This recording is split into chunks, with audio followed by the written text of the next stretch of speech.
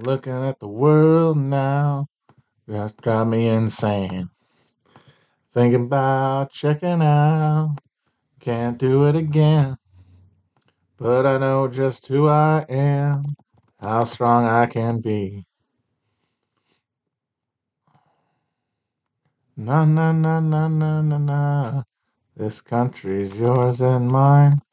It's the home of the brave and free. It's a place for you and me. Na na na na na na na. It's only a matter of time till we get things back on track. Our values are under attack.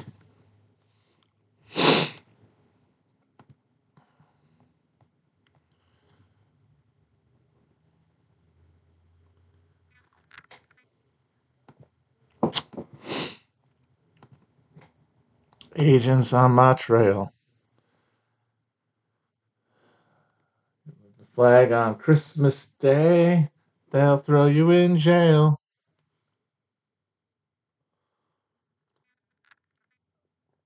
Sorry for the delay on the premium app. It should be out later today. We had some technical issues on our end. Had to record this morning, but it will be out there tomorrow or tonight rather. So apologies for that. Namaste, everybody.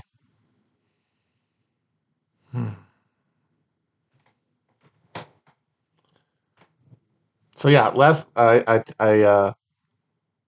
I teased something last week. I said I had an idea. I had a thing I wanted to say, wanted to talk about next week, and I forgot what it is.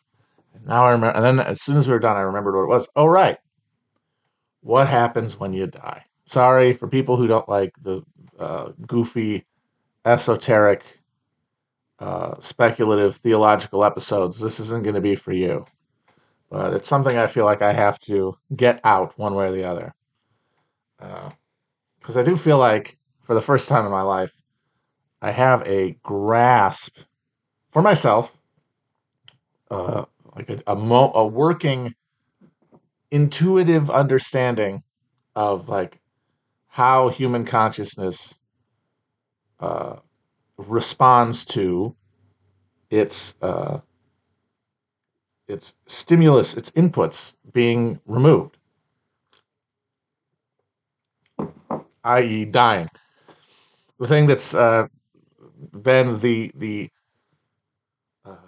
sliver in my brain since I was a little kid. I still have a distinct memory. One of my first real memories is of uh,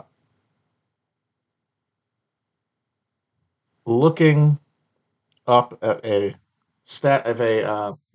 crucified Jesus on the wall of a guest bedroom in my grandmother's house, and just thinking back. And I got, like all kids do, you get to when you can't remember anymore, and then the realization, like this cold feeling of, oh God, if I won't remember, if I don't remember before, then what about after? Now, Mark Twain famously said, "Hey, I didn't feel any pain or anything before, so why would I care about afterwards?" And that's true. It's incredibly true. But for the vast majority of my life, it did not do me any good because all I could obsess about was the subjective experience of approaching that nothingness. That's a very bad way to live your life. I will say that. I do not recommend it to anyone. It turned me into a fear-based creature, and eventually a fucking really obnoxious hypochondriac. Although I guess it wasn't really hypochondria because apparently to have hypochondria you have to go to the doctor all the time. I never went to the doctor. I just thought about what was wrong with me and worried about it, and then try to talk myself out of it logically. And that's how I would like. That's how I would deal with the bad sensations that came with being in a human body, which are inevitable. Like we're going to have bad and good sensations in our bodies as we live. That's what consciousness is, really. It is a little boat. It's a little boat in this sea of sensations, and it gets rocked back and forth by ones that are considered subjectively as good feelings and as bad feelings. And they come from all over the place, and our brains interpret them. But our brains interpret them through a uh, uh, through a pall, through a veil. We can't really know why we feel anything because that level of a perception is not narrativized. It's too far from our brains because the brain is a reacting mechanism. Consciousness is a reactive phenomenon.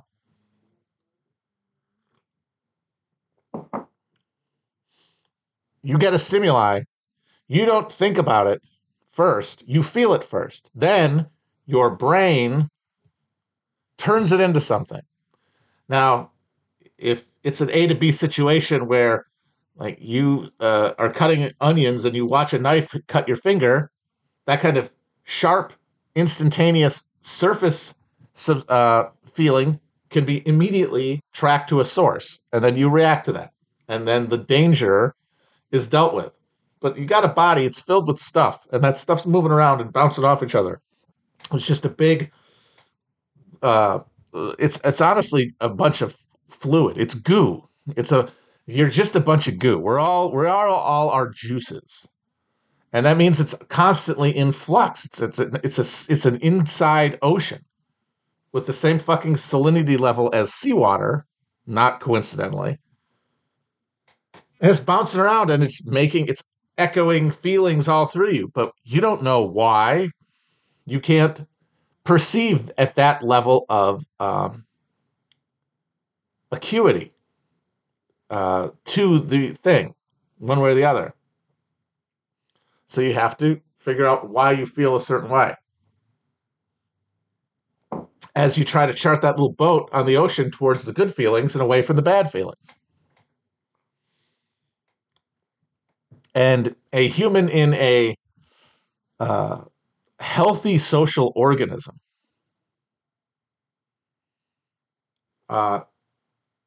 that process of steering the ship towards the good feelings and away from the bad feelings is part of a social harmony that connects people within a society and those people to their biome, to their lived environment.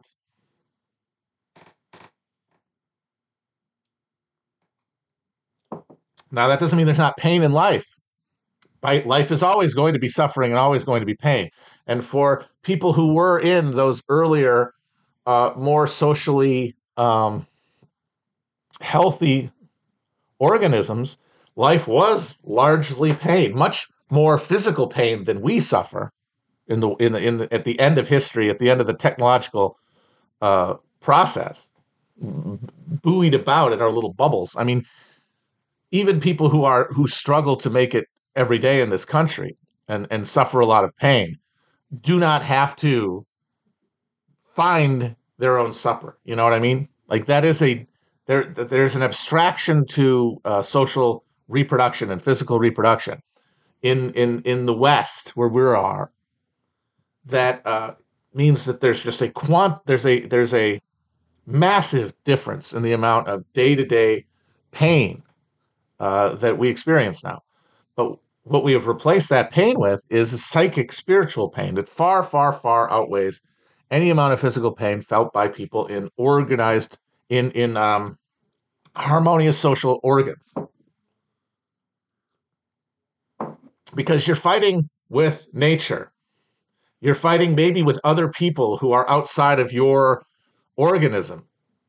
And and that fight involves victories and losses, and involves pain and suffering, but it is conducted by everyone towards the same goal. That means that what is good for me personally, like the desire to sit somewhere and feel a good thing tasting in your mouth, or having a good sensation on your genitals, like that stuff, the stuff that's considered sinful by modern religions that emerge out of the Abrahamic tradition.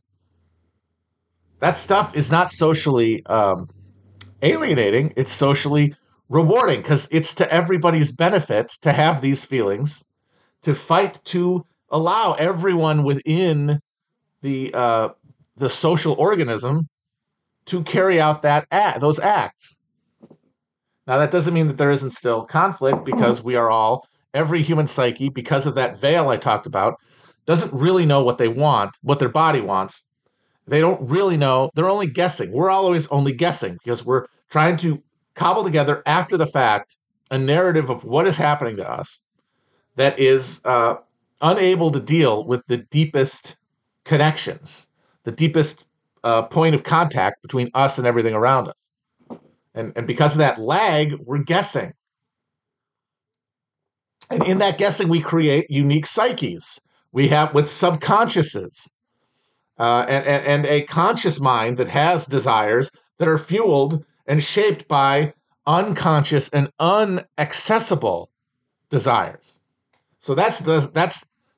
I'm not saying everybody in a tribal society or something is living this like Edenic experience. No, they are living regular lives filled with regular alienation and regular suffering. But the angle of their life, this is the important part, the trajectory of their life is towards dying in a way that allows them to, as their mind ends, and this is a thing we know scientifically happens, the mind towards the cessation of energy inputs looks backward. Your brain lights up like a fucking casino, and all of your most deeply grooved memories are accessed. This is not a spiritual argument by me. This is just the science of what happens when you die. When a human organism with a human brain dies, we know enough to know that's what happens. Now, what is that subjectively experienced as? I believe the only thing that makes sense is that the thing it is experienced as is you having the experiences of your life, and then they are weighed by yourself according to whether or not in the moments that you're remembering you felt in some harmony with the world, therefore capable of surrendering back to it, as opposed to wanting to either hang on to a feeling or, just as importantly, deny, destroy, make even a feeling.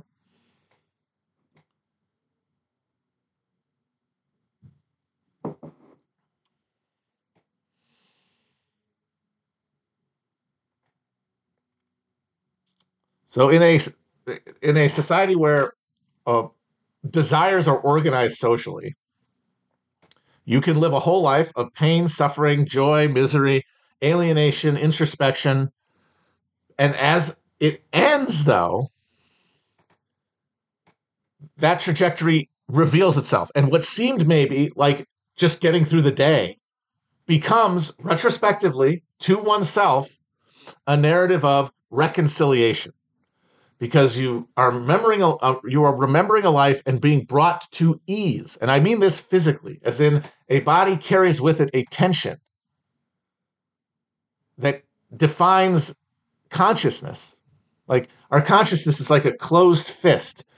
Coming into consciousness as a human being is to have your brain close around certain things, because our brains have almost infinite capacity. We know that. You can get hit on the head and speak French, having never encountered it before. We know the brain has those capabilities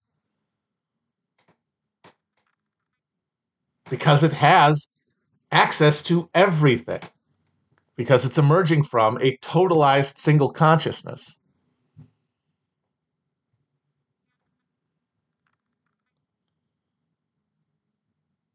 But as you come into being and you encounter the rest of the world through echolocation and create a synthetic holographic representation of it, which is where the conscious mind resides, not in the real world, but in an agreed upon, socially reproduced fiction.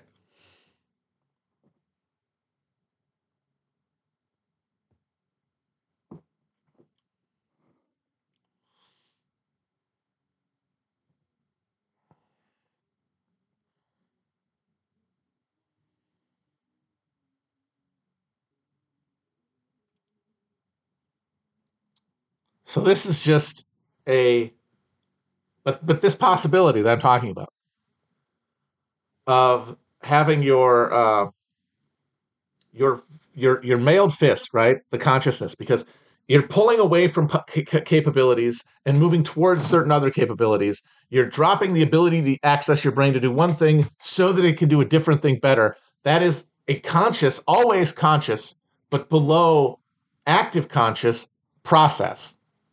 We are always keeping ourselves clenched around a certain understanding of the world. Wilhelm Reich talks about this. This is what he calls armoring.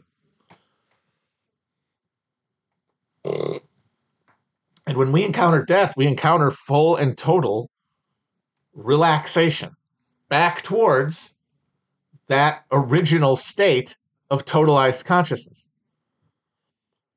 If we encounter that subjectively with our bodies relaxed due to our belief in it, which is something that we accumulate by looking backward and telling ourselves a story that ends with us reunited, having spent a life reconciling ourselves towards others and the world, even if you're fighting, over a dead caribou and you end up with a fucking spear in your gut, even though if you die alone like Ötzi the Iceman, whatever your cultural programming has structured below your consciousness to represent reality will meet you. It will rise to meet you. And I think it happens to everybody no matter what. What happens when you have fixed class-based societies, the ones that emerge, not coincidentally, around the same time that the first textually based religious traditions emerge. And you go from a system of cyclical accumulations of social hierarchy that are understood to be temporary to one where they're understood to be permanent. That's where you get Buddha. That's where you get Confucius. That first wave of self-conscious attempts to structure our understanding of living in a totality that is socially alienated.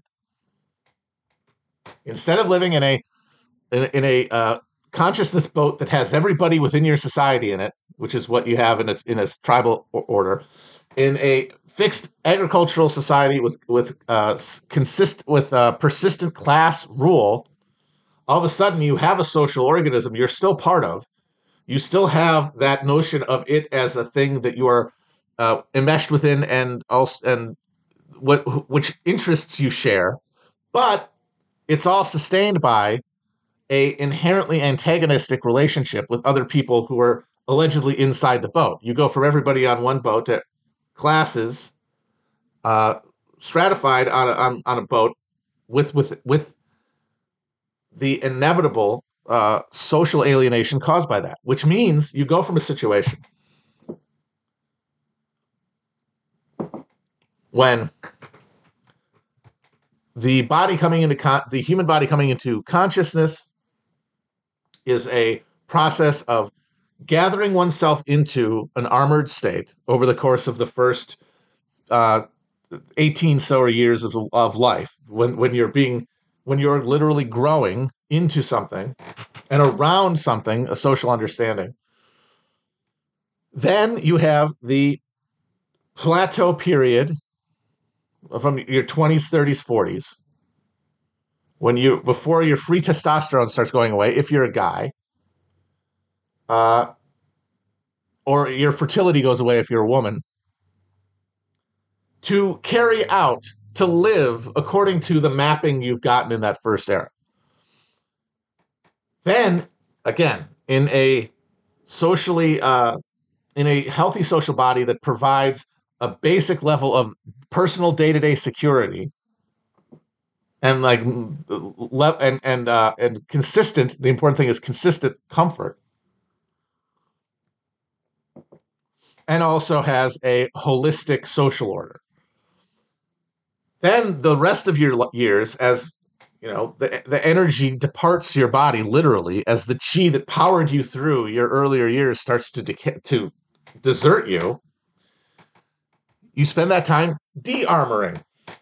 every day uncalcifying, because you're not out there fighting all the time. You're not doing the stressful, intense work of building and maintaining a society. You are able to enjoy its benefits, and you are able to be proud of your contribution to it. And the other people around you treat you with respect and deference because of your role. And so as you near death, you literally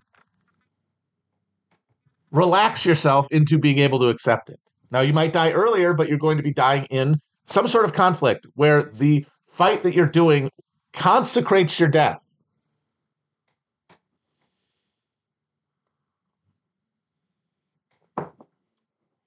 Because that's the thing. You die violently in your prime, horrible, terrifying, but at a certain point, you stop feeling pain, right? The body stops perceiving pain and starts perceiving whatever it wants.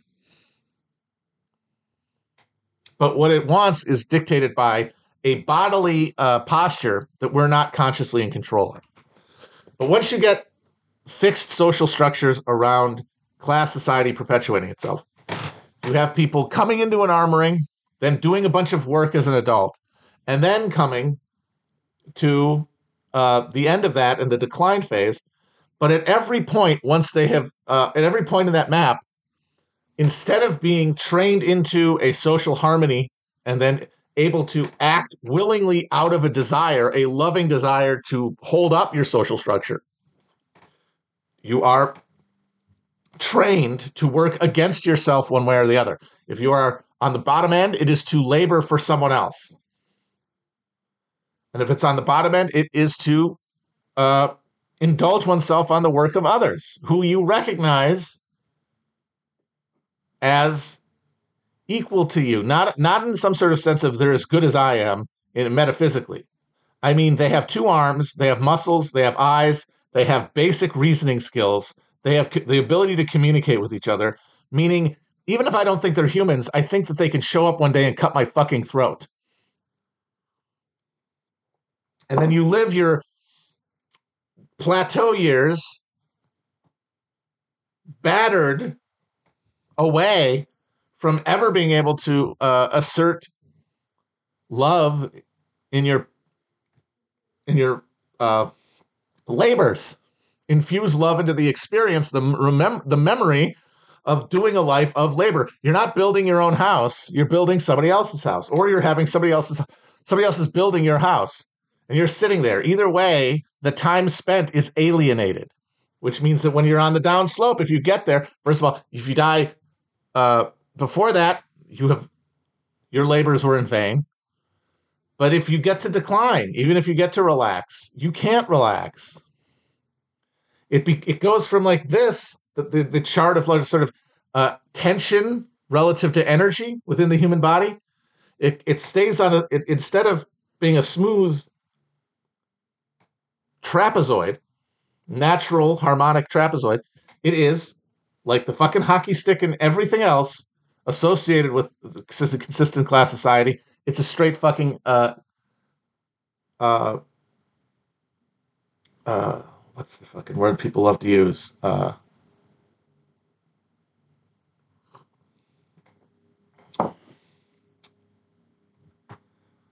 It zips up.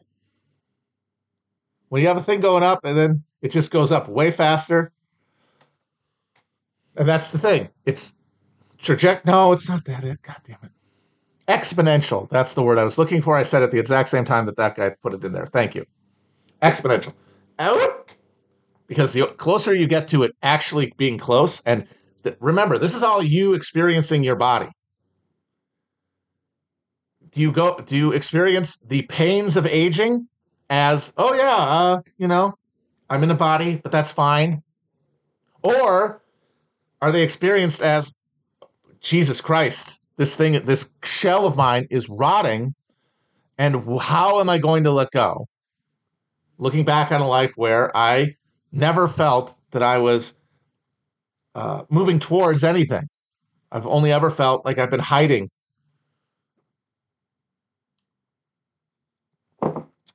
And that's why old people literally go crazy one way or the other. And our political situation, where we have this total absence of any real political conflict. Like, there is no terrain of political change in this country.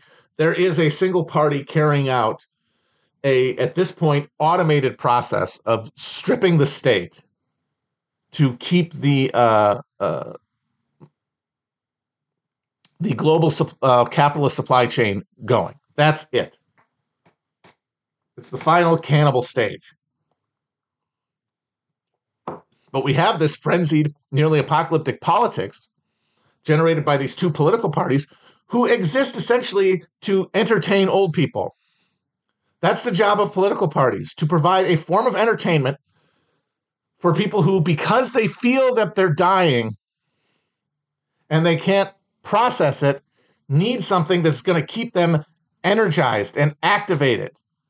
Because what they can't live with is the silence. What they can't live with is the pause, which is what is approaching us all. It is silence, but not blackness, which is what the materialist frets about, because that can't be perceived any more than totality can be perceived. What can be perceived is the trajectory towards it, the feeling of being captured basically like a beam of light spiraling into a black hole, which elongates matter.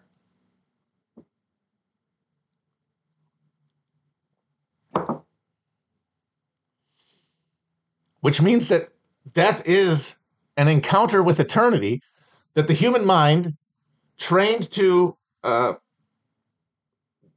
crouch around a single concept, a very shallow and fragile concept of identity and personality and individuality, cannot confront.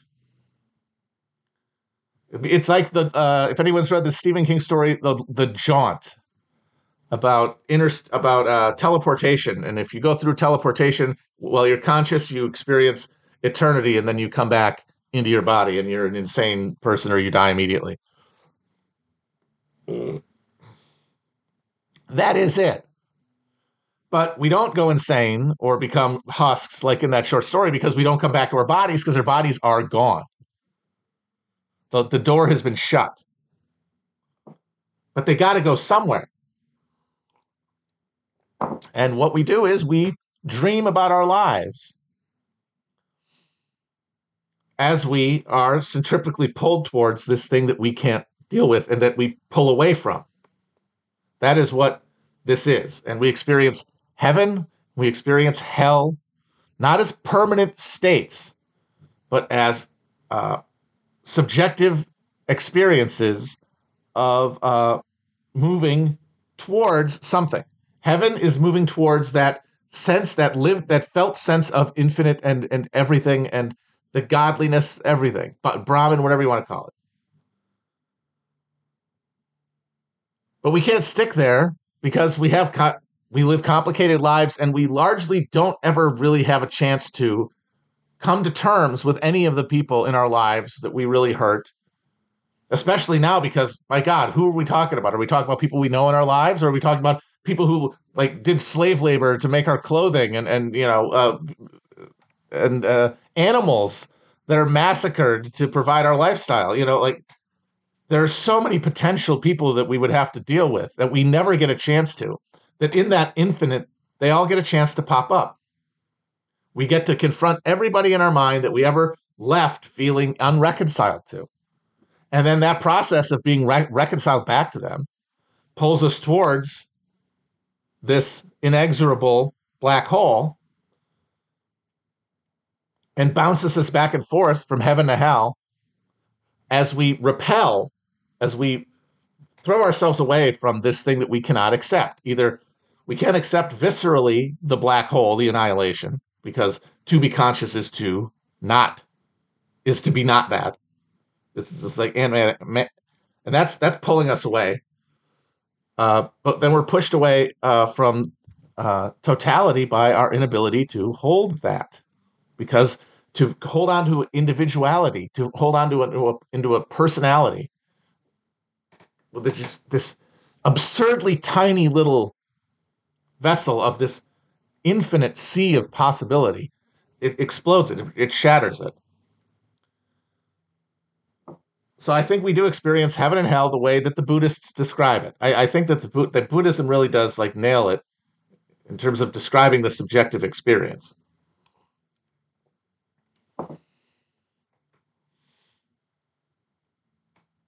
And so we have fantasies where we reconcile everything on our terms, and we have nightmares where everything goes the wrong way.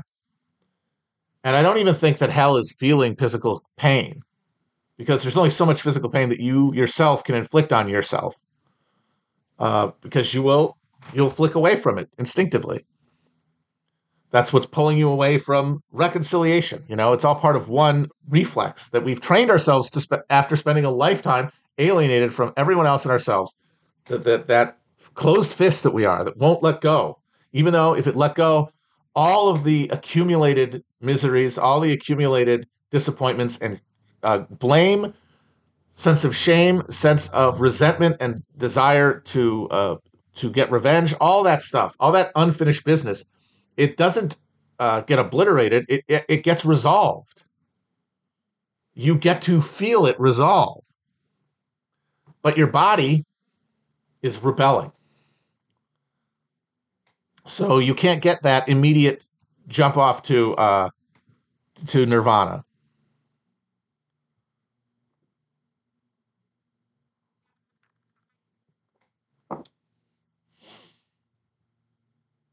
So we're pulling away. We're pulling towards. We're resisting this thing that if we did let go, we would be able to.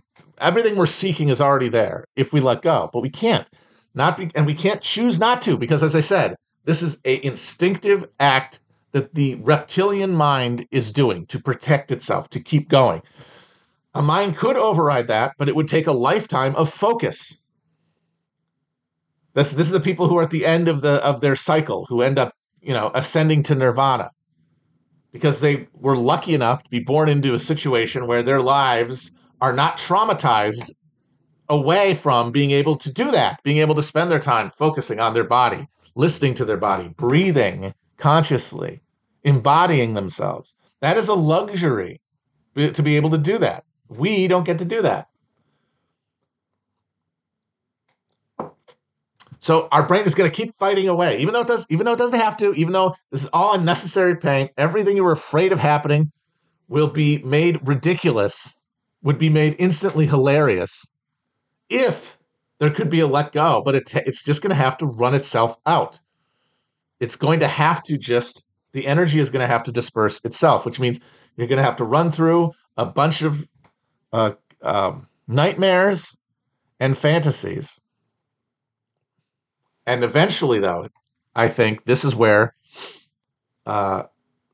reincarnation comes in. Because again, what I'm saying is at the very end of this journey, you are accessing eternity. Unbounded, complete, all-encompassing consciousness. And the deepest connections are to that. Like when we're born, we have an infinite capacity that gets chipped away and shaped by our experience over time. And we're back there. So we're going to re-experience everything that we have experienced. We're going to keep resolving it because we have literally forever to do this.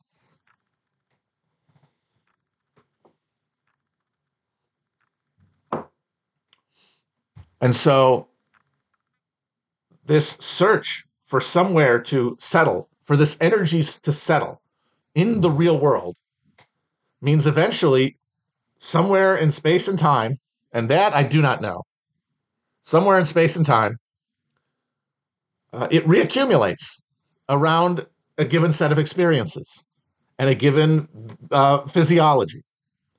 It's a pattern recognition, a pattern of energy, a residual pattern of energy left by a life reasserting itself in the physical world at another place and time.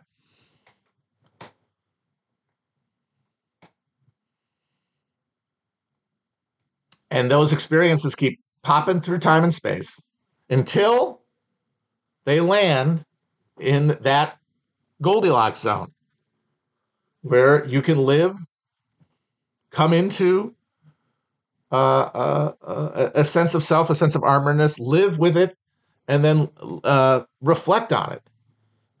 And in so doing, come to that point of death that defines us, as Heidegger says, and fully embrace and consciously carry out the process of riding that consciousness spark back to its source.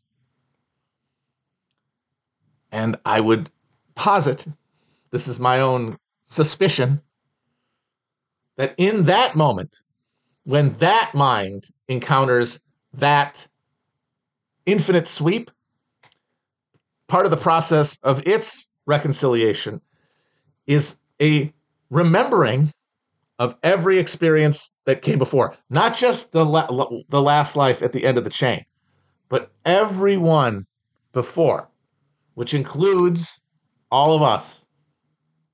And that is the moment of Christian resurrection.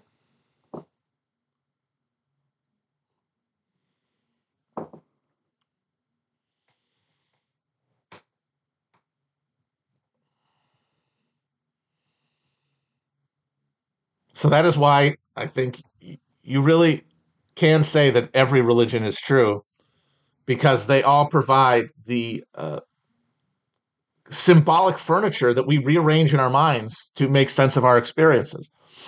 So that means Christ is seen, Christ is encountered, Lucifer, all the folk devils of Japanese and Chinese peasant society, Thor, all those guys, everything is real. Aliens, because when I think about myself, I'm like, well, how is this all going to be reflected to me? And I just can't imagine it's going to be Jesus coming through the door like the fucking Kool-Aid man, because I've never believed in him. I encountered him symbolically, but I never had a belief.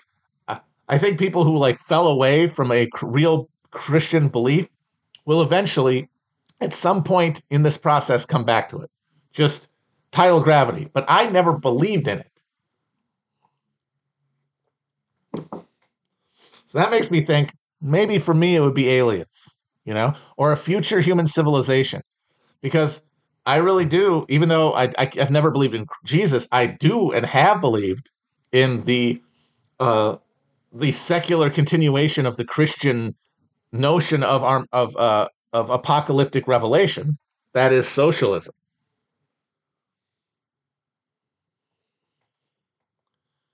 And so, like, what that belief is a belief in the human capacity to create a social organism that brings us back, which is, I think, what Christianity is a response to.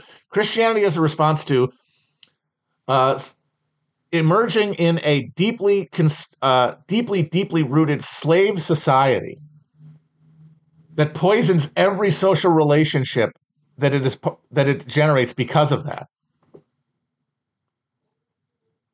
And to be a member of a people, the Jews, who had held to a socially organic sense of themselves for centuries, and he was in the process of it being stripped away by being dominated by the Roman Empire. All of a sudden, our holy men are these Pharisees, are these fraudulent crooks who live to keep us loyal to the Roman Empire. Compradors. We got money changers in the temples. Soon there will be no Jews left. And Christ, like Trotsky, came to the conclusion, well, then let's make everybody Jewish. Let's extend this pact outward so that we could all live socially organically on a large scale with productive forces that have been accumulated. That is just what socialism, that is Marxism, that is the teleology of, that is inherent. And even if you want to say Marxism isn't teleological or Hegel isn't teleological, if it can happen within the context of it, it doesn't matter how much you disavow it actually happening. If it can, then the possibility of it structures your relationship to the concept. So that means that socialism is as teleological as Christianity and a continuation of Christianity's teleology. So that means I'm a Christian because I conceptually understand the mandala, the cycle, the giving away of the self and the abolition of the self and the willing abolition of the self over time. But I am at the end of at this point, 2,000 years of capital accumulation under a regime that has formally taken the concept of Christianity, the religious notion of universal brotherhood, and has for 2,000 years put it to the service of slave political economy, where instead of the person being a transcendent human category that we are all part of, and that every eye reflects itself, instead humanity is proportional to property held.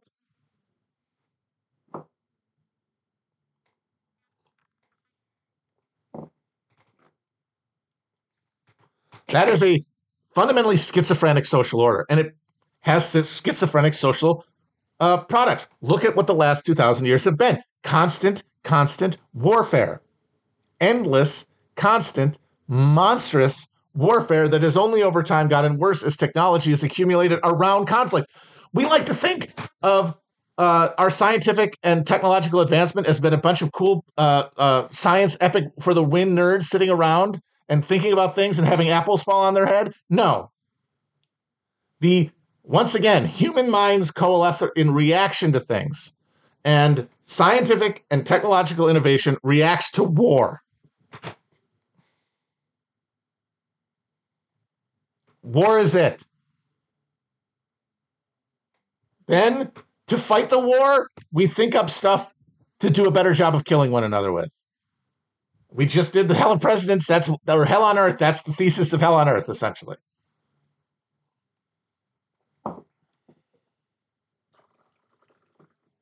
And why is that? Because we are divided against ourselves. We're sick. It is a sick social order. And because our individual little boat is totally diametrically opposed to the good long-term best interests of people around us and the planet we live on.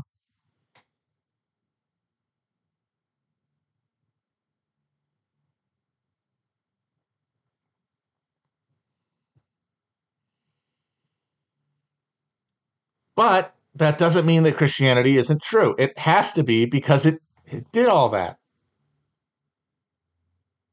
The same way that capitalism is now a religion, that it is a god, that it emerged out of Christianity and overtook it,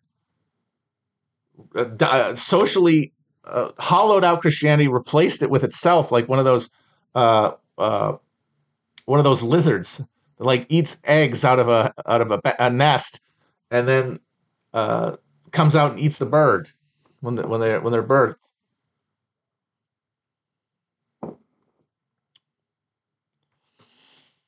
And so this thing will just keep smashing against itself until it is annihilated because it cannot reconcile itself. Well, with Christianity and socialism theorizes that through the social control of technology at an advanced level, the human consciousness that is able to do that is able to reformulate an understanding of self-interest and the interests of others and the interests of the planet that aligns them, once again, that pulls us back into harmony, pulls us back into socially I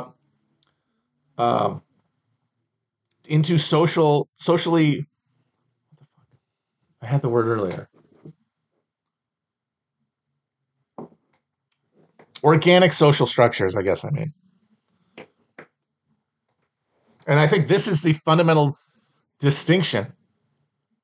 This is the real divide in belief, fundamental belief in the West. is, do you believe that that's possible? Somewhere, anywhere. Not even here, not even with the humans we have on Earth at this current moment. Do you believe that it is in some world made up of human motherfucking beings possible to do that? Or you don't. And that is the distinction between left and right to my mind.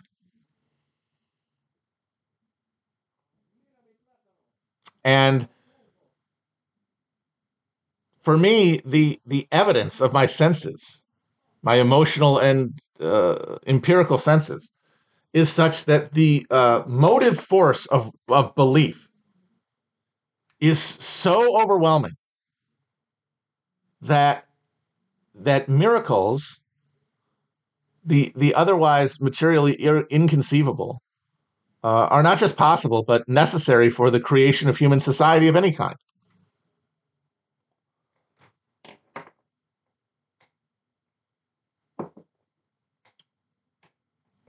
And so now the right wing in the West here is, we understand that, like, the doors are closed, there's nobody at the wheel, the oceans are rising, like, this is not going to come together.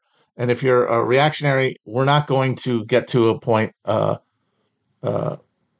that's the thing, is the reactionary desire is an anti-rational urge to plunge towards the abyss, a self-conscious desire to plunge into the abyss, with having forsaken the hope of being elevated to being reconciled. Instead, the gaze is turned downward. Satan is turned into God, and that is the warrior pagan heart of Christianity, that sits side by side with the Jewish one, because Christianity is functionally this overlaying of Abrahamic religious traditions on a European pagan warrior culture. Varg talks about this all the time. And the hope there is that you choose barbarism consciously, and then in becoming a barbarian, you regain that sense of purpose and harmony with nature that the barbarians had. But again, what they fail to recognize is that you don't have a warrior society anymore. You have a technologically reproduced class society. You don't have the closeness to the world. You don't have the ear to hear the heart of the earth beating the way that a pagan warrior did. That road has been burned. That experience is not accessible to you. You cling to a ghost.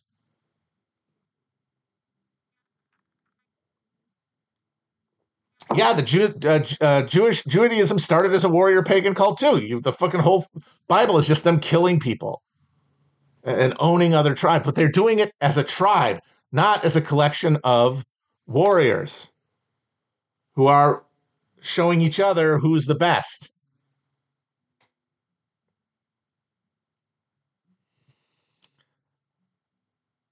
And it's because the Jews weren't very good at being warriors. I mean, Judaism is a adaptation to getting your ass kicked. If you win, you don't have to do something as radical as redefine what God means. And say, God is not nature, God is humans distinct from nature.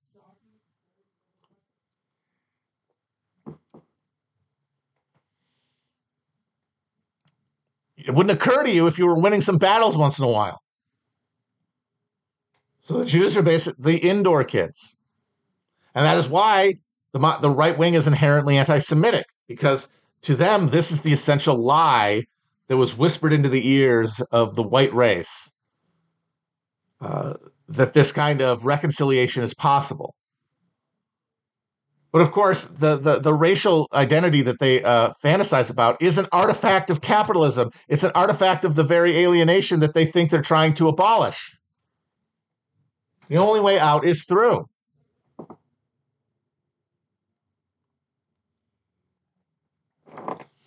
So that means, what am I going to encounter in my movement towards this totality, this experience of totality? There'll probably be aliens. Jesus will probably show up at some point. And then there will be other lives here on Earth, somewhere else, as human, as a different species, as a tentacle man?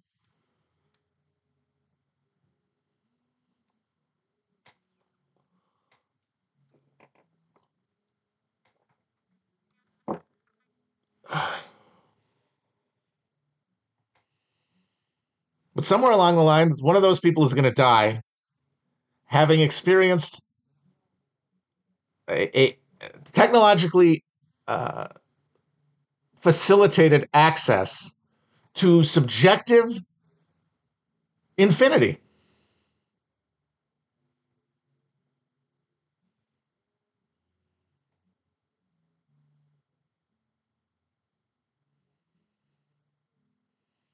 And that once that's achieved, it reflects backward and through all of consciousness and all of existence, which are the same thing. Because as I said, we do not experience the world. We experience a mentally projected hologram of the world. And our experience of life is all of those holograms bumping into each other. And because we grow into a below conscious belief in the world that we're seeing, we act like that's true. We could reform it all tomorrow. Like that's the thing.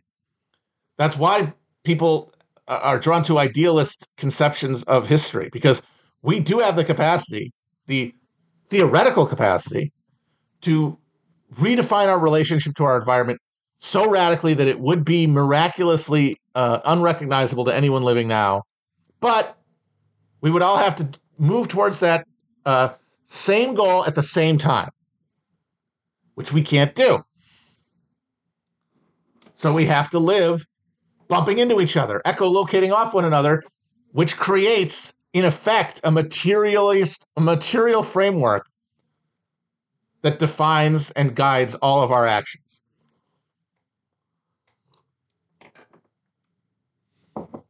And that is what suggests that there is no free will. That understanding is what makes us think, oh, it's just billiard balls hitting each other. And the thing is, yeah, it is. There are a bunch of billiard balls hitting each other. But once you have conscious beings who live in that gap between an event happening and their mental projection of that event, and they get to fill in causality instinctively and unconsciously, but self-directedly and motivated by not what is really going on, but what they want to be true. That means we are living in not the world of our bodies and the world around and the objects around us, but in a mutually agreed upon matrix. Like, that's the thing. No shit, we live in the matrix, but there is nobody programming it. We are all programming it. It is a self-reproducing matrix.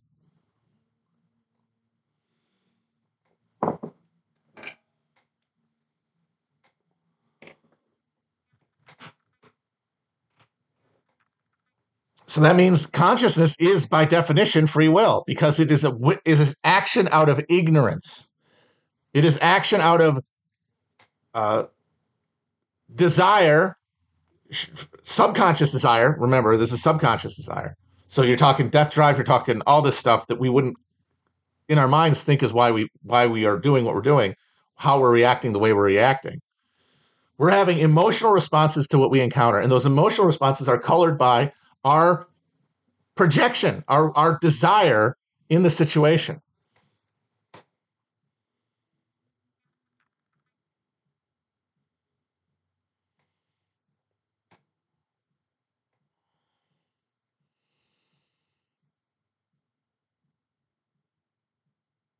So we live together in this thing that is a map mapped on the world, mapped on the objects, mapped on our bodies, but is also separate.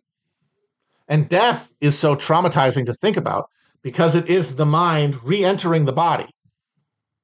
It is that hovering hologram world refusing with a body that is not acting for the reasons you think it is, that is actually doing other things. That feeling you're feeling, This is why you felt that. You didn't know, but now you do, finally, but it's too late to do anything about it. Accept it. Accept, let it happen. But our bodies won't let us again because they're living in this world where the assumption is that we are separate. The assumption is that I have an interest that is different than the interests of others.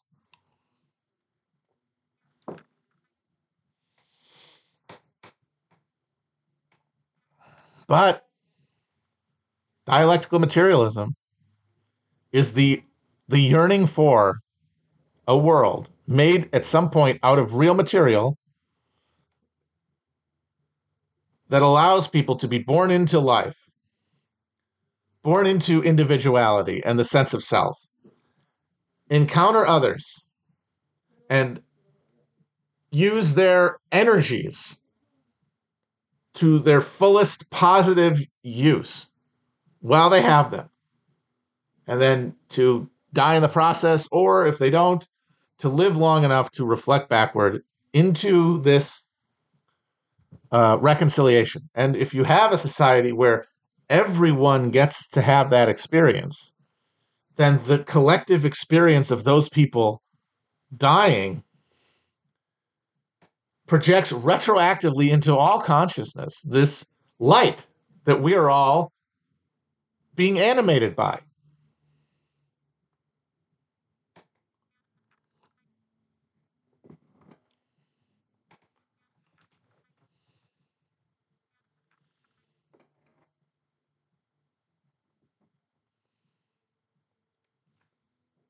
And that's why we can't have AI, because what makes consciousness is stakes.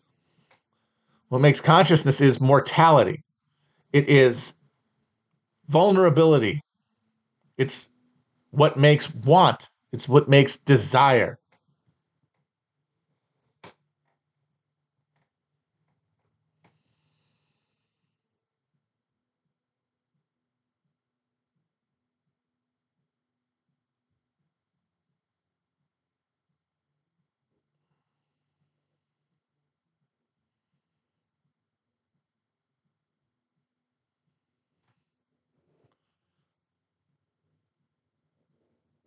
And then we carry out a life of those desires. And thinking is motivated by satisfying those desires. A computer can't do that. A computer cannot be made to feel those things.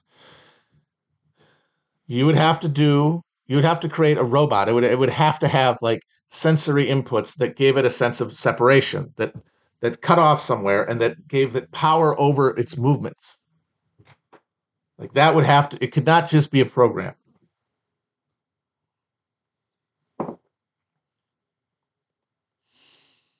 Because that is what builds consciousness, is that grasping towards something.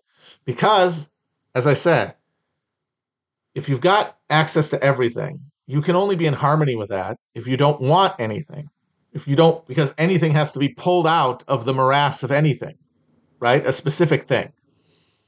And that is why our lives are this accumulation of thwarted desires that then consume us as we get older, drive us into mania and hatred of our fellow and a desire to just smash everything. If it's got to end, let it end now before I have to worry about having to face consequences. Because that's the suburban boomer death drive of the right. They're all afraid of MS-13 and ISIS coming and cutting their heads off because they know deep down they have it coming.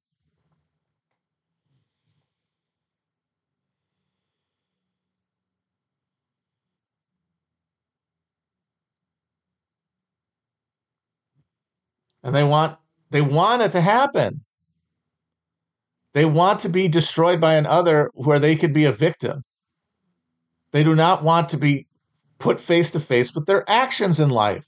Nobody does, because we're pushed before we even know it into lives of subservience or domination that if we are able to come into real alienation from, it's already too late because we've lost the religious capacity to ritually reconcile.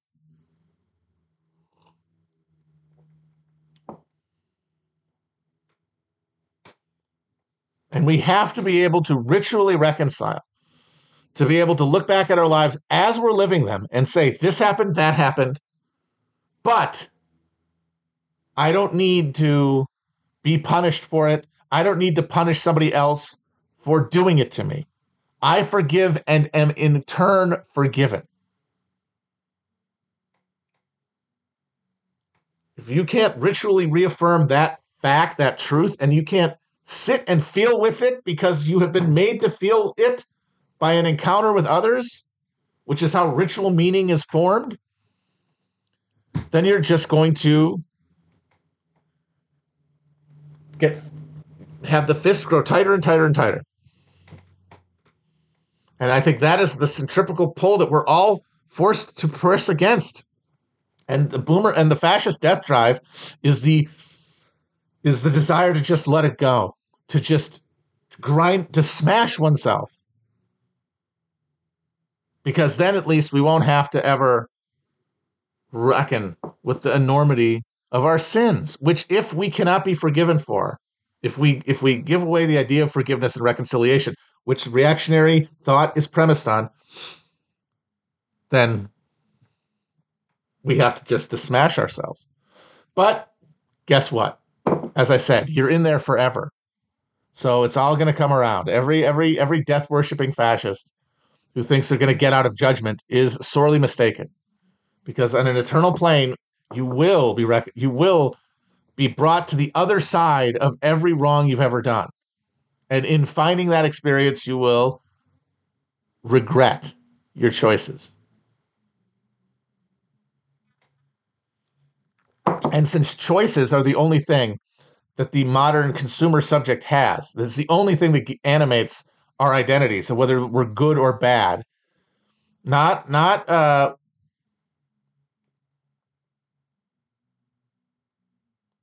choices to, act well to other people or anything, but choices in the marketplace that determine whether we consumed a lot or not, whether we got a lot of toys or not. Taking away our choices is taking away our sense of the world, and we won't let that go easily.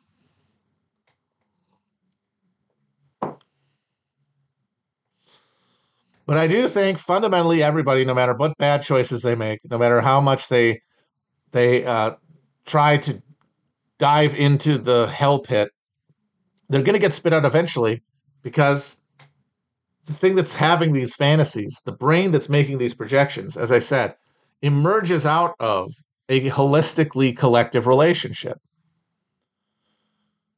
which means it knows more than our conscious mind or even our reptilian subconscious can. And that after the energy has been released of this exchange, after the unclenching has commenced, that last gasp, that last little tail, no matter how you're talking like 1/1,000,000th of a second, if you were to judge it in medical terms, if you could, get a electron microscope and watch this energy transfer occur. But subjectively, who knows? Again, you're outside of chronology here. It feels like eternity for whatever that feels like. But what most of all it feels like is submission.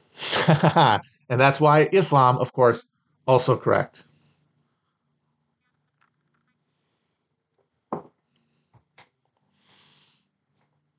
I don't think we go to hell, but I don't think hell is pain. I said that earlier. I think hell is the anticipation of pain. If anybody ever read the Hilary Mantel, Wolf Hall books about Richard Cromwell, or Thomas Cromwell, sorry. Great book, by the way. Great series of books. It ends, spoiler alert, with Cromwell getting decapitated at the orders of Henry VIII after failing to ride the bull. And it's his subjective experience of being beheaded. And in it right before it happens, he's imagining what hell will be, and it's his abusive father, but not being beaten by his abusive father, but being somewhere and hearing his abusive father's approaching voice.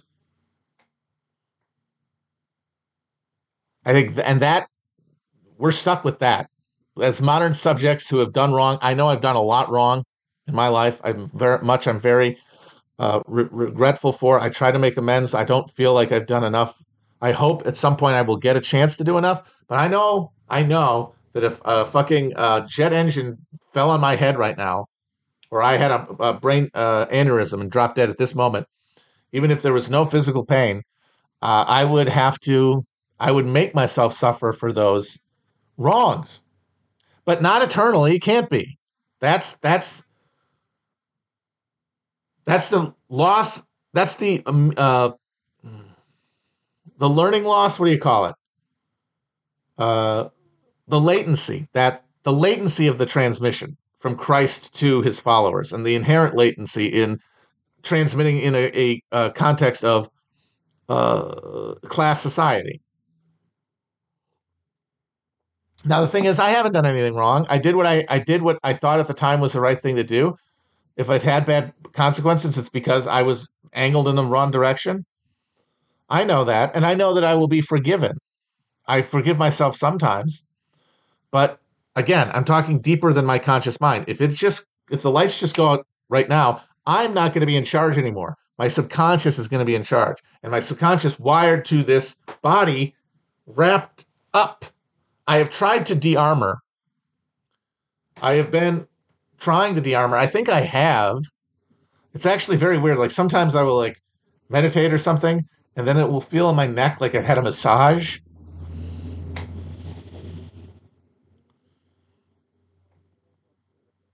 Like I feel like I am decalcifying, but I'm also aware that like I do have feelings in my body that feel like they could be something else. What if my brain is telling myself that I'm not, that I'm not worse off, that it's hiding something from me? Oh, the world looks like shit. What if everything collapses? What if there's some sort of horrifying disaster? What if the economy falls off a cliff and I'm forced into uh, living off the land while being a crippled, fat idiot. All of that could happen. It all could happen, uh, and that's fine. The way to live with those possibilities, which can't be gotten rid of, is by having, I hate to say the word, but faith.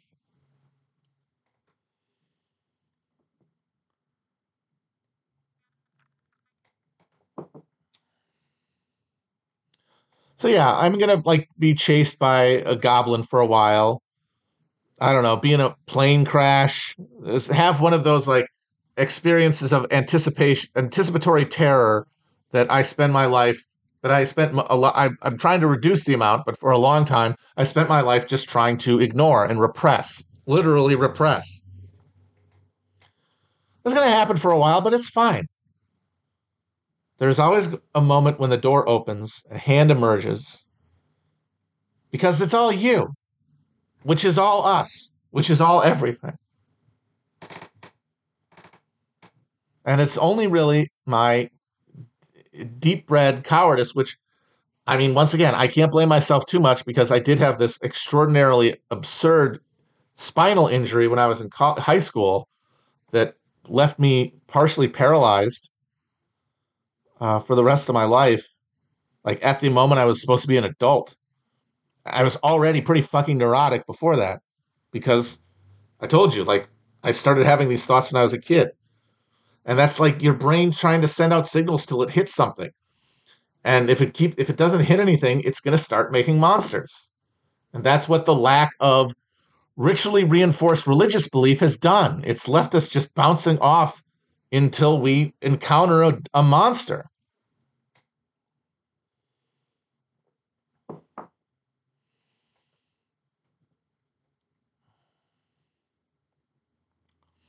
Because there will be physical experience. There will be like Your body's going to be sending signals, but those signals only mean what our brain wants them to mean.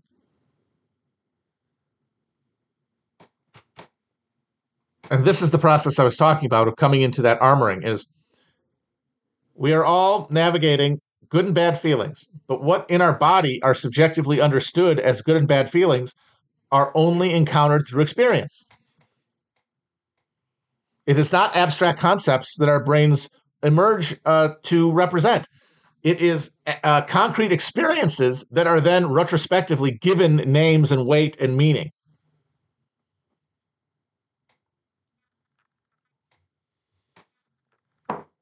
All right. I hope this has not been totally insane sounding.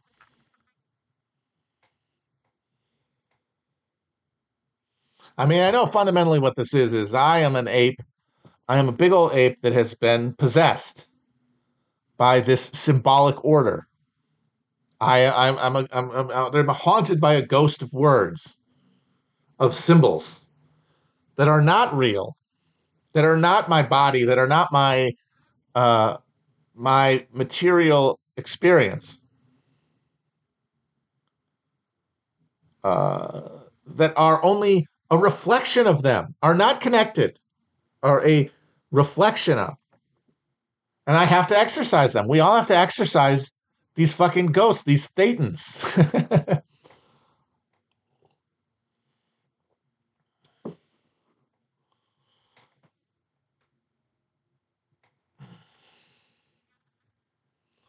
And for me, like I spend a lot of my time still, and I know it's because as much as I want to live a certain way, it's hard for me to do because everything is at cross purposes. But I feel less crossed up than I ever have. And when I look at why, it's because of things like this. This is literally what does it. It is untangling a mental knot that has emerged out of my brain trying to make sense of my body and the world around me. And more than anything, make its peace with finitude because my body is very finite and only getting more finite. And the society that I live in,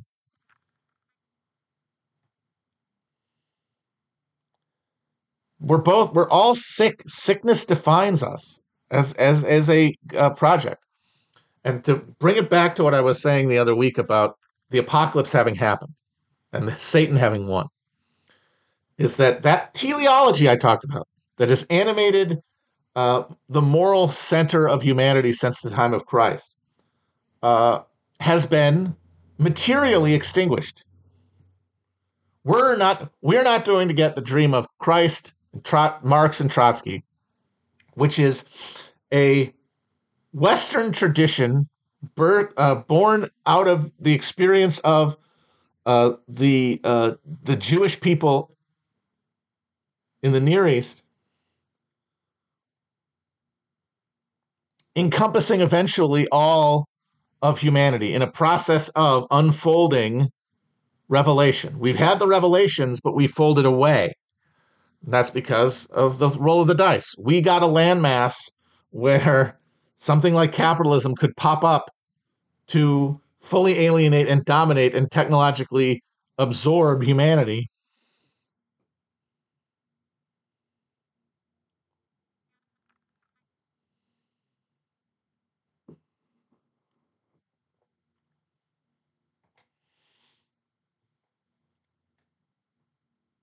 Yeah, the Jehovah's Witnesses say, oh, Christianity was hijacked. Yes, it was. That is correct. It was. When you take a religion of universal brotherhood, poverty, and you turn it into a justification for a regime of slave power,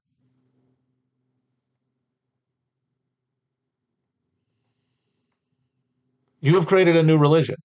And then, but the thing is, there's still that peasant heart to it. There's the experience of like being a member of a church and getting real absolution through social encounter that is at the heart of all societies. At least it was.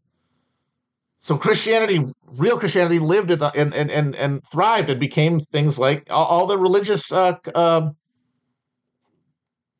uh, reformatory movements within Catholicism.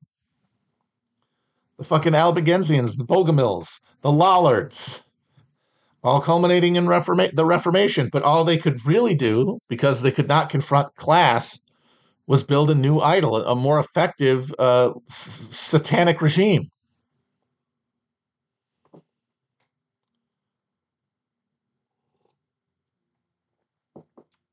So we're not going to get that. But that does not mean that consciousness will not eventually become totalized in the material world. It just means that this group of people, this civilizational pod, isn't going to do it.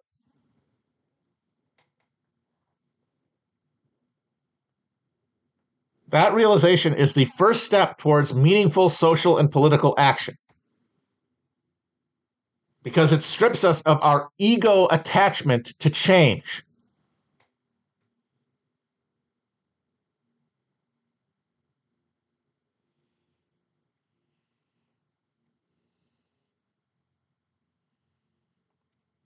And that is why I don't think that you're going to resurrect any of these Christian structures to be liberatory. The Tradcath thing is a dead end. Obviously, it's a pretentious mask for the nihilistic, anti-rational desire to resubmerge into into the pagan warrior oblivion.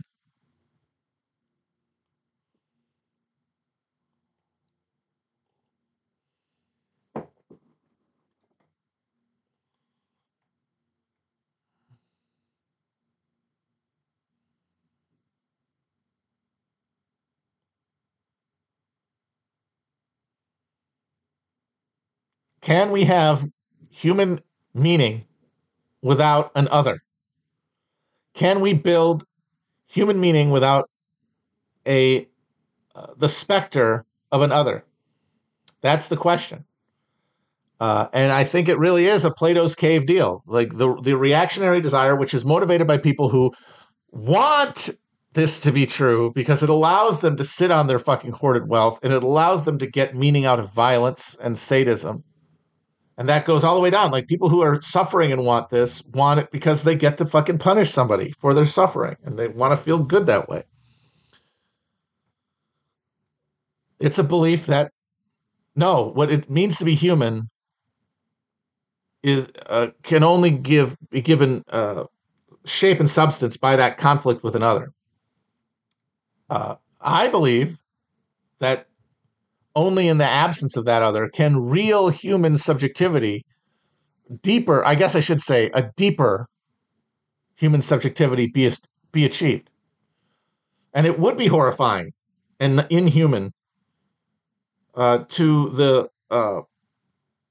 reactionary, but it's only because it involves giving up their armored and illusory sense of self.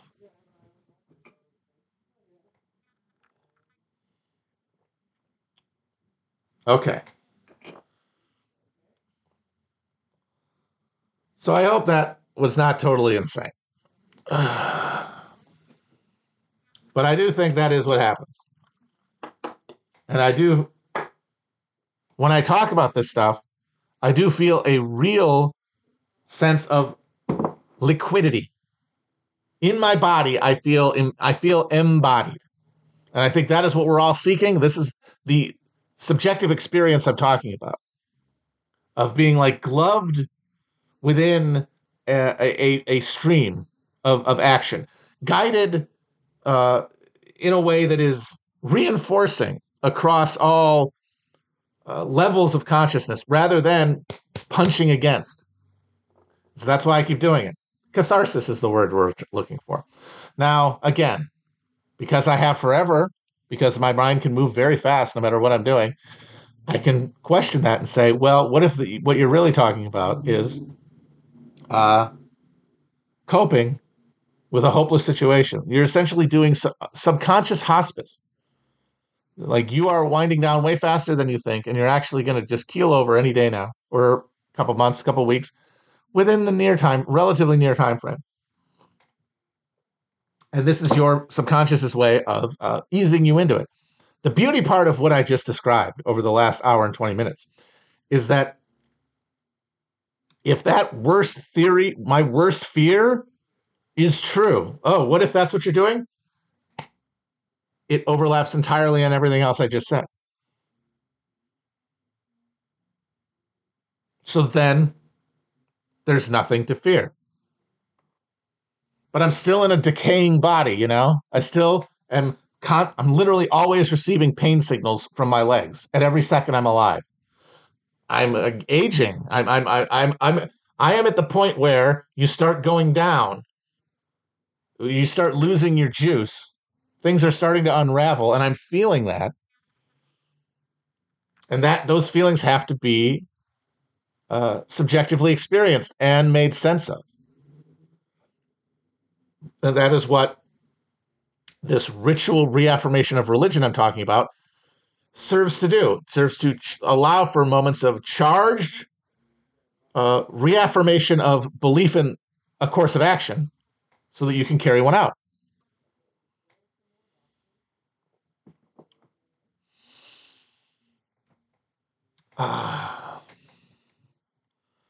So that leaves me here.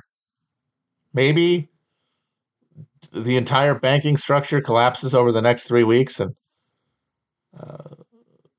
living in a Hooverville a month from now, that's fine. Even if that's less pleasurable, it is no less a terrain of struggle. And it's no less a place to a zone of choice and action and a uh, opportunity to deeply align one's interests with the greater world.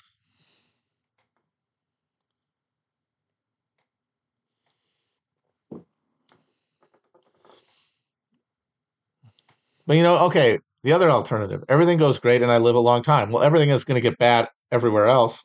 I'm going to be aloof from it and implicated in it. How will I deal with that? Well, at some point, keeping that harmony is going to come into play and choices are going to have to be made. And faith is faith in uh, the ultimate connection between all levels and planes of perception and reality. And to me, that is not a religious, I mean, I have a hard time, I've always had a hard time with religious faith because I was this inert ball of neuroses. And to have like genuine religious experiences, your eyes have to be up a little bit. And mine were always down.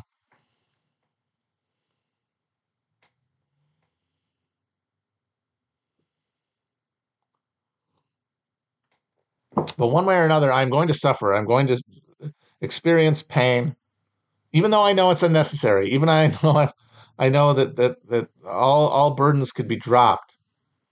The cage of flesh is going to still push me through experiences of suffering, and that suffering will have to be unraveled over millennia. But I just can't get over the fact that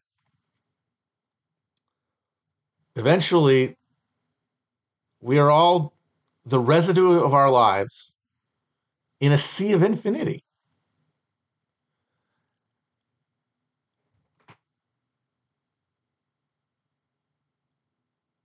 And at some point, the illusory subjective barrier between those things has to break down. Again, don't have to get religious. Thermodynamically required to break down. And if that is a subjective experience, which I think it has to be, because that's the only thing there is, and it cannot encompass death, shit, there really isn't anything to be afraid of. Of course, what does that have to do with the price of eggs? What does that have to do with getting up in the morning and finding meaning? That is an annoyingly separate question.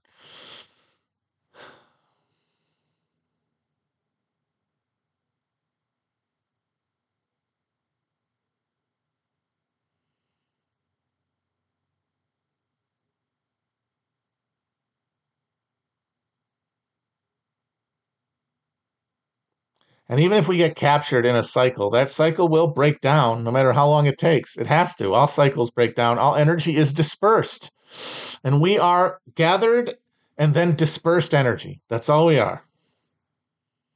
And if life is a subjective experience, then we are the subjective experience of infinity, of all, of the only meaningful word for God, or the only meaningful definition of God.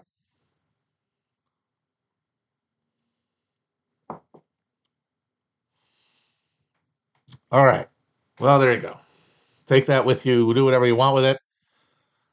Call call in a 5150 for me. Let's see what happens. I don't know.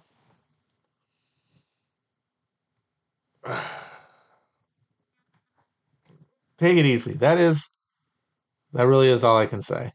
Oh God, take it easy.